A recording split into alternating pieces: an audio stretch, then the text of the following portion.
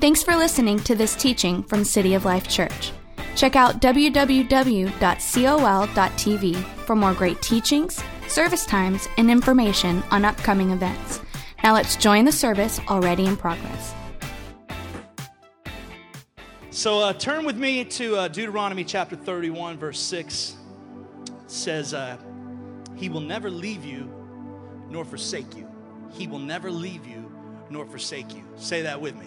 He will never leave you nor forsake you. It sounds like such a simple concept, but it's more difficult to receive than you realize. The idea that He will never leave you nor forsake you. That's our text scripture for the day.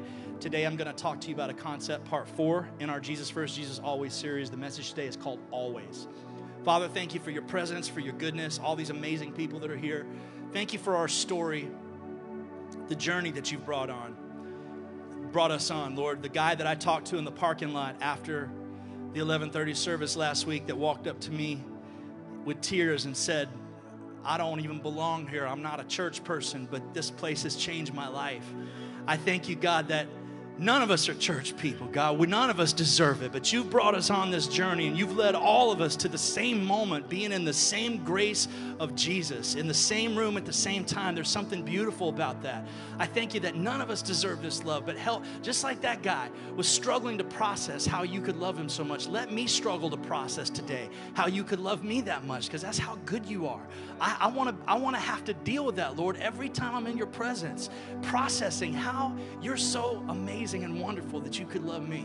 Let us all feel that way today, just like that guy did. As we receive your word, let us do it humbly, God, and let it change our hearts and lives and help me communicate it in a way that honors you. And God, I pray for Dak Prescott tonight, that he would throw 5 touchdowns. And Lord, that the Carolina Panthers would be completely inept on offense and score 0. Something like 35-0 would be good, Lord.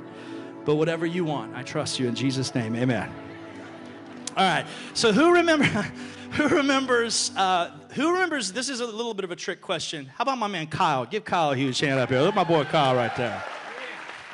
Look at his arms. The size, if I could have your arms, I'd have a better physique here, Kyle. You got some good arms going on there. So who remembers, this is a little bit of a trick question. Don't throw out there the first thing that comes to your mind because you get it wrong. Who remembers the name of the song?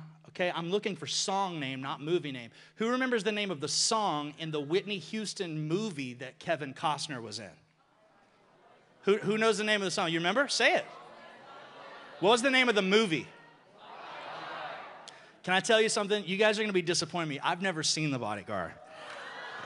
And gosh, man, are all the ladies going to leave my church now? This is... Okay, I'll tell you what, I need some advice. If you're a dude and you've seen The Bodyguard, raise your hand real quick. Should I watch it, dudes? Okay. If you're a guy, okay, so I won't watch it today because the Cowboys are playing, but I'll watch it tomorrow. I'm going to watch The Bodyguard. But I think one of the things about that song, well, another little tiny trivia question. I bet there are people in here that know this. Someone else made that a hit before Whitney Houston. Does anyone know who that was? Dolly Parton. So the song itself has always been a really good song. Whether you love it or not, or you've heard it too many times or not, there's something really powerful about that chorus opening up and I will always love you. There's something that just like speaks to us about the idea of a love that lasts forever. There's something really moving about that whole idea. And I think that always is something that we crave. When we're thinking of things that are good in our lives, we don't want sometimes. We want always. Great relationship? Always. Great food? Always. Oh, wow. You're even more in the relationships on the food. This is a cool crew here. I like this. Shelter? Always. Security? Always. We want always, but sometimes we're not very good at keeping our end of the bargain to make always happen. Sometimes we kind of wimp out on the commitment side of things. And sometimes we can even do some self-sabotage.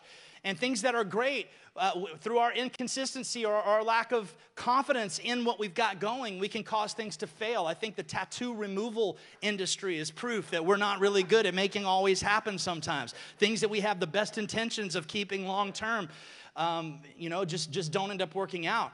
But the idea that I will never leave you or forsake you. It's the opening scripture. I had you all repeat it from Deuteronomy 31:6. He will never leave you. He will never forsake you.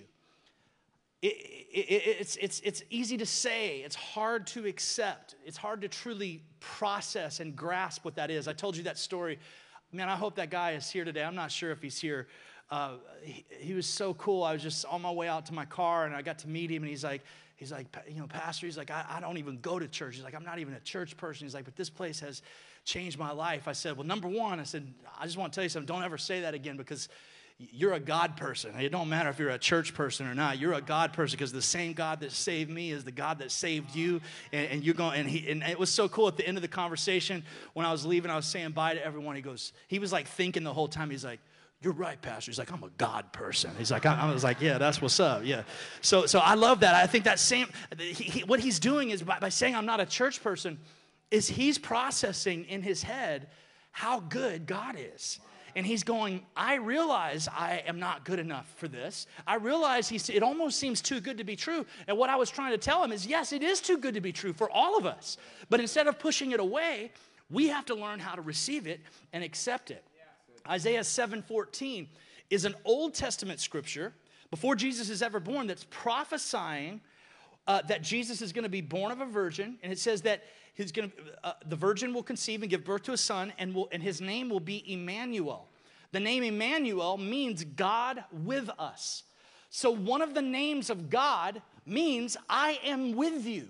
I am not going to walk out on you. I am not going to leave you. I am not going to forsake you. I think one of our problems as people is that we've had so many people that have hurt us, so many people that have walked out on us, so many people that have been unfaithful to us, that every little time we get hurt, we want to put up our guard, and we don't want to be able to receive something that is beautiful and wonderful and as expansive and dynamic as the love of God. So we put up these walls and we don't allow God to love us the way he wants to love us, because we're comparing it to the love that we've experienced from people, which is flawed. Romans 5:8 teaches us about this love. It teaches us about how huge it is, how much it overlooks all the little things. I love it. It says that God demonstrates his own love for us in this, that while we were yet sinners, Christ died for us. That means that the moment they were nailing him to the cross, he wasn't thinking, ooh, someday Jeff is going to preach that really good sermon. No.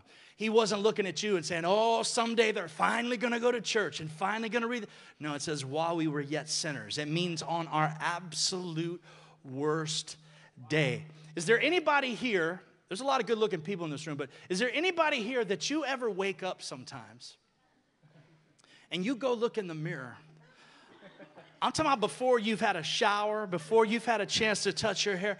Is there anyone else here that sometimes you look in the mirror at yourself, you got a big old line across your face where you were sleeping on the pillow sideways, and you look at your face and you go, ugh. Is there anyone else that you look at yourself and you have a hard time even believing that's you? How about, is there anybody here that you've been doing something on your phone, holding your phone down here, and you accidentally turn the camera on and it comes from that low angle? That angle that if you were to put that picture on Instagram, you would just die. You can't imagine. It's the word, like your chin looks like it's 3 times bigger than it is. Your face looks twice as big as it is. Your mouth is open. You just look.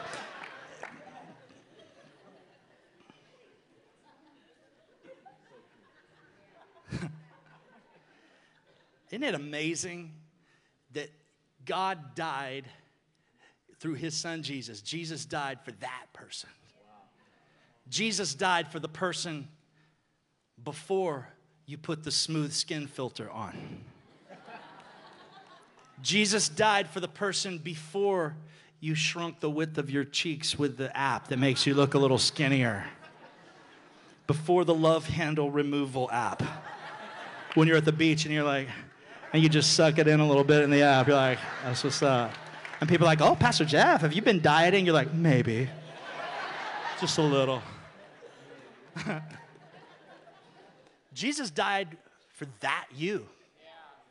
The messed up one, the one that doesn't look good, the one that doesn't get it right, the one that doesn't say the right thing, the ones whose heart is for yourself and not anyone else, the one who is in shame and guilt and in failure. He didn't do it because he knew you would get it right. He did it because he loves you. Why does he love you? That's really where this should lead us. Why does he love us like that? It can't be because we are so dynamic. The only rational answer for a love like that has to be he loves us like that because he is so dynamic. It has to be about how great he is, not about how great we are. He has secured our love and our relationship with himself forever through the sacrifice that Jesus made on the cross. I'm going to tell a really strange story here. And I understand there's a lot of different Sunday mornings is a really beautiful day at City of Life Church because we've got a lot of people that are, been to church for years that come to church. And there's a lot of people that your families are new in church and you're just sort of learning about the faith. And I try to keep it like, in a good balance where I'm speaking to everyone. This is a little out there, so bear with me. But I feel like this is something that can help teach us a cool lesson about how much God loves us and how much he has given everything and done it all himself for us. In Genesis chapter 15, God speaks to Abram, who later becomes Abraham. And he tells him, he says, I'm going to bless you. I'm going to prosper you.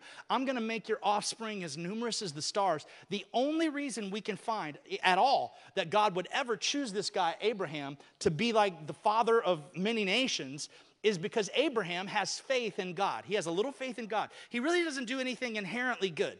And by the way, the faith that he has was given to him by God in the first place. So anyways, Abram says, God, you promised me all this stuff, but how do I know you're going to do it? See, we're always wanting proof. How do I really know that you're going to do it? And listen to what God says to him. He says, go and get me, bring me a heifer, a goat, and a ram, each 3 years old, along with a dove and a young pigeon. So Abram says, you said you're going to bless me, but I'm a little nervous. I need some proof. What can you do? And God says, go get me a heifer, a goat, and a ram, each 3 years old, along with a dove and a young pigeon. Verse 10, listen to this. It says, Abram brought all these to him and cut them in two and arranged the halves opposite each other. Okay, so before you go thinking that the founder of our faith is like a psychopath, because it does sound insane to take all these animals, and it says he cuts them in half.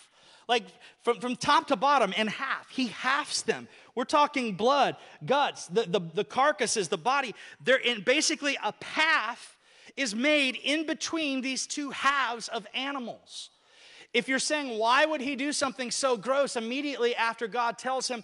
Because when God says, bring me these animals, the light bulb comes on to Abram because there is a covenant process back in this time, and this was the process. If you were entering into a deal with someone, it was customary to take these valuable animals, to cut them in half, and to make a path down the middle, and what you would do is you would walk down the middle of the path with the person that you were cutting the covenant with, and in essence, the whole purpose of walking down the middle, you were saying to the other person, if I do not keep my end of the bargain, may exactly what happened to these animals' bodies happen to my body.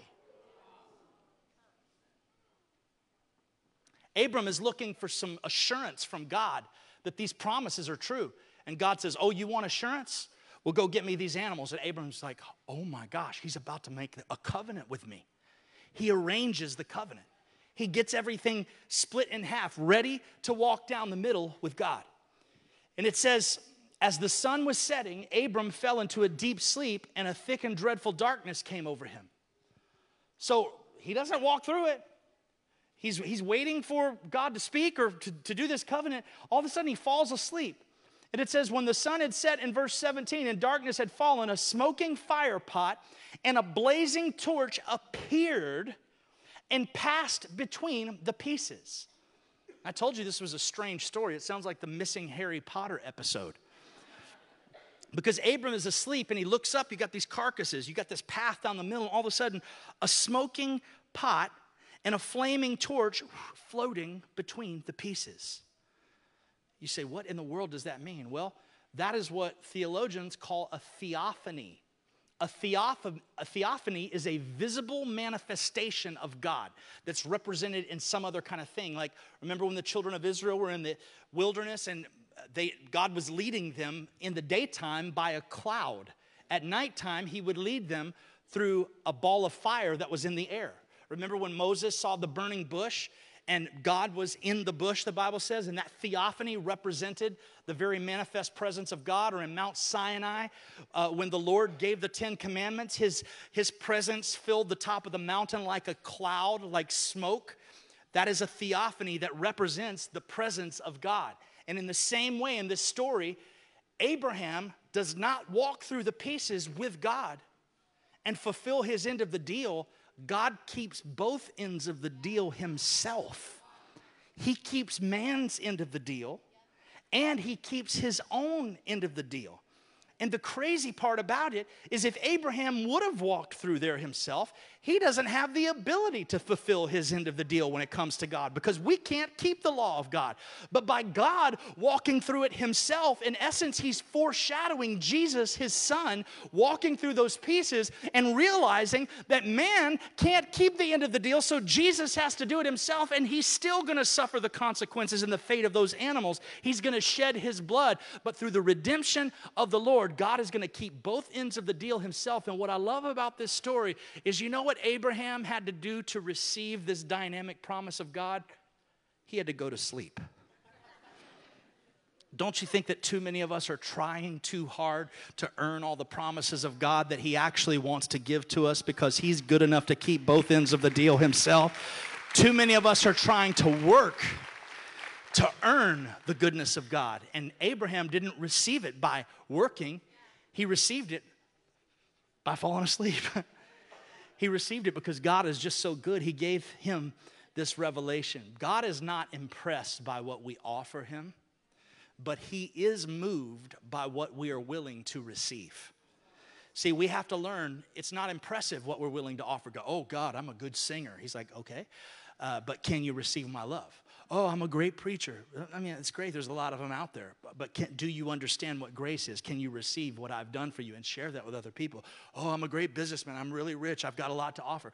That's fantastic. There's a lot of rich people in the world. But do you understand what my son is all about? How much he loved you on your absolute worst day? Can you receive it? God is moved by what we're willing to receive. He's not impressed by what we offer, but he's moved by what we're willing to receive. I love the story of Peter. Peter is, to me, is one of my favorite Bible characters because he's constantly messing up and putting his foot in his mouth, and I feel like it's just like me. And I love the redemptive aspect of Peter. When Peter first meets Jesus in Luke chapter 5, he's just a rough around the edges fisherman. He's just a dude he's a cussing, hanging out, spitting, not bathing for a bunch of days dude. And there's this story where he's fishing and he doesn't even really know Jesus. And Jesus walks up to him and he's like, hey guys, why don't you cast your nets out and launch out into the deep a little more and you'll catch some fish. And he goes, hey, Peter's like, he doesn't even really know him. He's like, we've tried that already. We've been fishing all day. It hasn't worked. He's like, just try it. And so he goes out and he throws the net out there, and all of a sudden they catch so many fish. This is the first encounter he's ever really had with Jesus. He doesn't even know Jesus. And all of a sudden it's such a huge catch that it says when Simon Peter saw this, he fell at Jesus' knees and said, get away from me. I'm a sinful man. He all of a sudden realizes that God is so good. Jesus is so good. The kindness and the mercy and the grace and the gifts that he wants to give him are so good that he is unworthy. So there is a desire in the initial contact with Jesus when he realizes how good God is. Rather than any other thing, he says, get away from me. He wants to create distance between himself and Jesus because he feels so unworthy.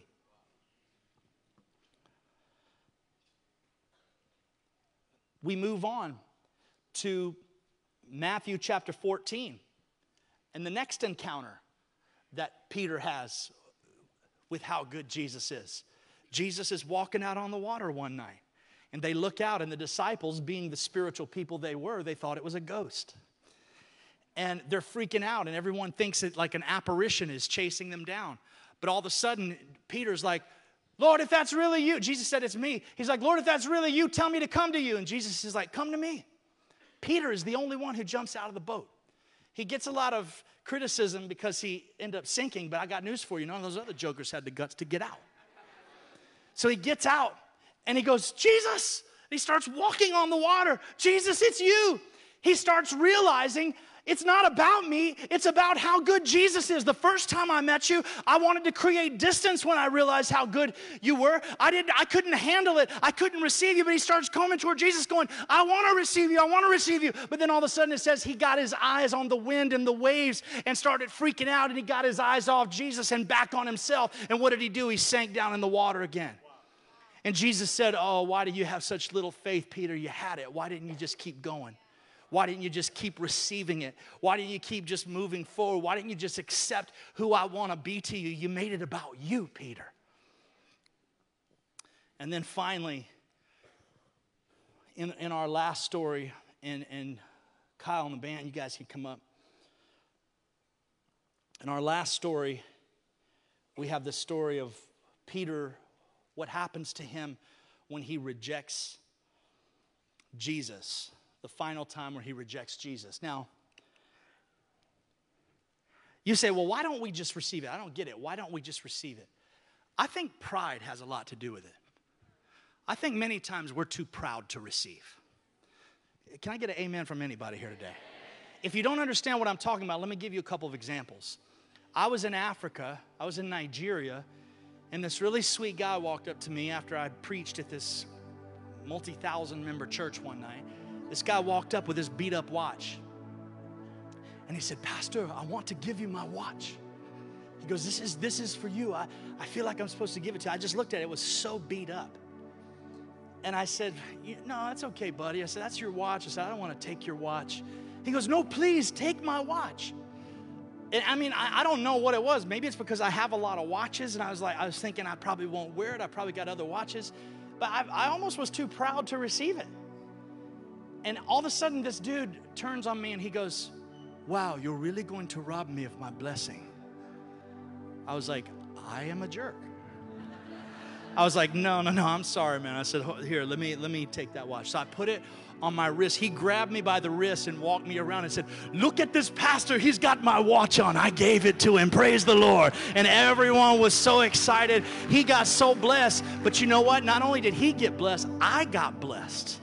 Because I learned what it feels like to receive a gift that I know I don't deserve.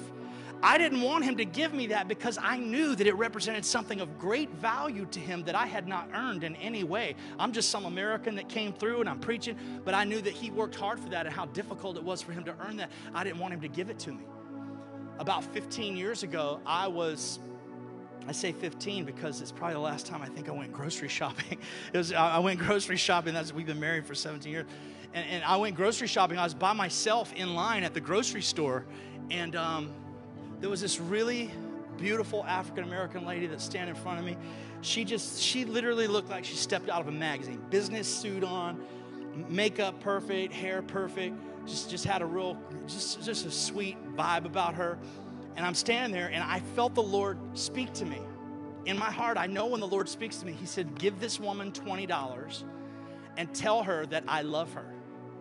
And so, like, all these thoughts started going toward my mind. I'm like, oh, but God, I look like I need to ask her for $20. Like, she's like, super, like, I'm wearing flip-flops and shorts, and like, she's like a lovely person, and I don't know if she's going to get upset or whatever if I say this. So he said, give her $20 and tell her that I love her.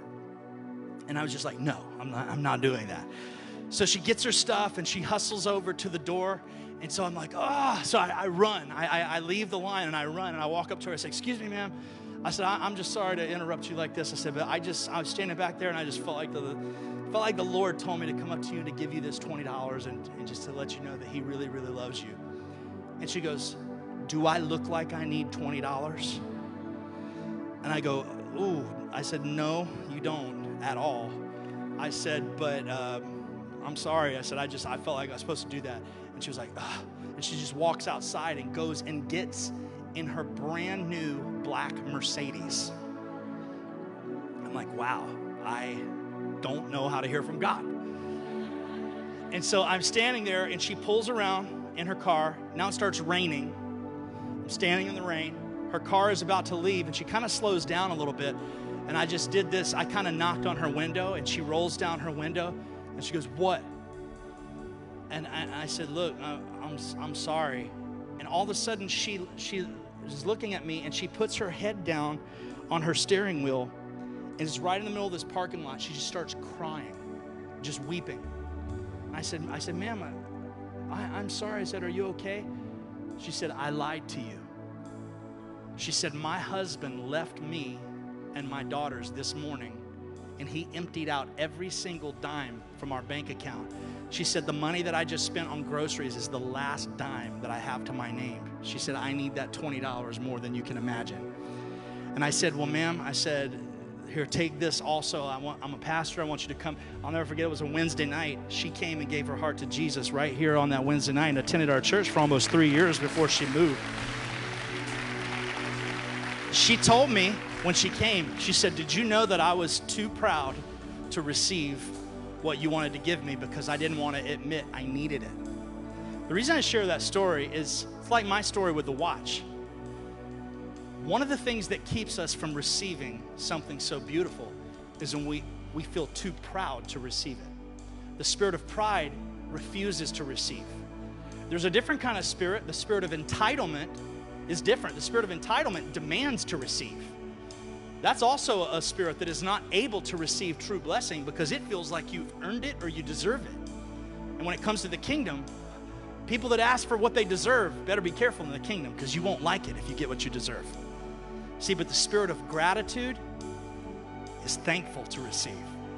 The spirit of gratitude, whenever we get a beautiful gift, we're willing to receive it. I think we see that in this last story with Peter, because Jesus predicts to Peter, you're going to deny me 3 times. The 3rd time on the night that Jesus is crucified. The 3rd time that Peter denies him. It's like a movie. Someone says, you know him. And Peter said, man, I don't know what you're talking about. At that very moment, Luke 22, the words hardly off his lips, a rooster crowed. And Jesus said, before the rooster crows 3 times, you're going to deny me. A rooster crowed the moment he said, I don't know him. It says, at that moment, Jesus turned and looked at Peter. And he went out and he cried and he cried and he cried. So this Peter that was in the boat when the fishing wasn't working, and Jesus says, go deeper. The one that goes, get away from me, you're too good, I'm too sinful. The same Peter that when Jesus was walking on the water jumps out of the boat and starts to get it a little bit and goes, actually, I do want to come toward you. I do want to, but then all of a sudden he gets caught up in the cares of life and he messes up. The same one has to look Jesus in the eye the 3rd time he denies him. What happens to Peter is Peter goes into a deep depression. Jesus gets crucified. He's resurrected, and now he's like walking around, but Peter's like bummed out because he's like the scapegoat of the church. Everyone knows he was supposed to be the leader. So what does he do? He goes fishing. See, Jesus already told him in that first encounter, he goes, but I'm just a fisherman. He goes, oh, don't worry, homie. I'm going to turn you into a fisher of men. You're going to do what you did before. You're just going to do it differently. I'm going to take your past. I'm going to take your past and I'm going to use it. Your skill set that you developed that you thought was worthless, I'm going to take it, I'm going to flip it, and you're going to use it for kingdom things. So what does Peter do? Is Peter goes back to the old life when he doesn't know what else to do. You know why? Because a man cut off from his future will always go back to his past. And Peter's out in the middle of the water with all of his friends, all the other disciples. He says, come with me, let's go fishing. They're out there fishing, and you know what? They're catching nothing. Does that sound familiar? That's exactly what his life looked like before he knew Jesus. And all of a sudden, he hears a voice from the shore. And the voice from the shore calls out to him. He says, hey, friend, you don't have any fish, do you? And Peter doesn't recognize that voice because Jesus is doing that thing where he's sort of disguising himself a little bit. You don't have any fish, do you? And he's like, nah, we've been out here all night. We ain't got nothing. And he goes, how about throw your net on the other side? You've been doing this one thing. You've been walking away from the life I've called you to, working on this side. How about you try something different? How about you go to the thing that actually is going to work in your life? Do the opposite of what you've been doing. And he said, okay, let me try that. I don't know who you are, but might as well. It can't hurt anything. And when they throw the net on the other side, the net becomes so full to overflowing, and all of a sudden John, who is on the boat, looks at the catch. He doesn't look at Jesus, he looks at the catch, and he goes, it's Jesus. It's Jesus. He doesn't look at Jesus, he looks at the catch, and he goes, this is familiar. I remember what it feels like to be in the presence of God when things start working. It's Jesus. Do you know what Peter does? Come on, give him praise. Do you know what Peter does? Stay on your feet if you're on your feet. Do you know what Peter does? Peter's like in his underwear. He don't care. The moment John says it's Jesus, Peter is up there going over in his head, how come I didn't accept this love before? Why the first time that I saw him, when I realized how much he loved me, why did I want to create distance from him? Why he's thinking all this stuff. Why when he called me to walk to him in the water, I was on my way. I had figured it all out. I had figured out that the purpose of life is to move closer to him. Why did I get caught up on all the circumstances of life and quit? Why did I deny him? The moment John says it's Jesus, Peter's not the first one to realize it was Jesus, but it doesn't matter. He goes, I don't have to be the first one to realize it's him. I just have to be the first one to get to him. And he jumps off the front of the boat and just starts swimming as fast as he can. All the energy that he has, he says, I'm going to get to Jesus first. I'm going to close the gap between me and my Savior because I'm sick of living my life away from him. From this moment forward, it's Jesus always.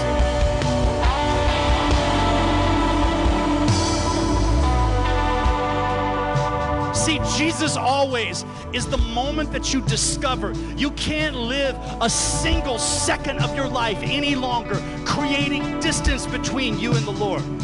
It's the moment that you realize you don't deserve it now, you didn't deserve it then, and you will never deserve it in the future, but you don't care because you know he is so good and he loves you so much.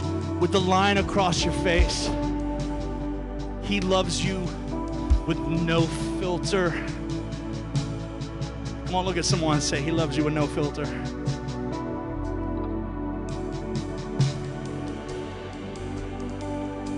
That's Jesus always. If you're trying to get this idea of what Jesus first, Jesus always means. Jesus always means I'm always going to be with him, and he's always going to be with me. He's always going to be with me.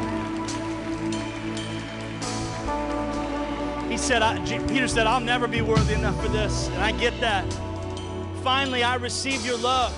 You secured this thing on your own, Lord. I had nothing to do with it. You will never leave me. I don't deserve it. I can't earn it. I can't comprehend it, but I can receive it. I can receive it. And I'm going to tell you something today. Let me talk right to you today. Specifically, you individually. You won't quit. You will fail, but you will never quit loving him and serving him. You will get up when you are weak, tired, and broken, and you will keep your eyes fixed on Jesus. Why? Because you know there is a longing in all of our heart for eternity and for always and permanence that has been put there by God, and the only way it can be filled is through Jesus always. You will not give up. You will not quit. You're going to make it Jesus always today. This concludes the teaching. If you'd like to support what God is doing here at City of Life, click on the Give button at www.col.tv or text a dollar amount to the number 855-997-0000. 6900. We hope you'll join us again.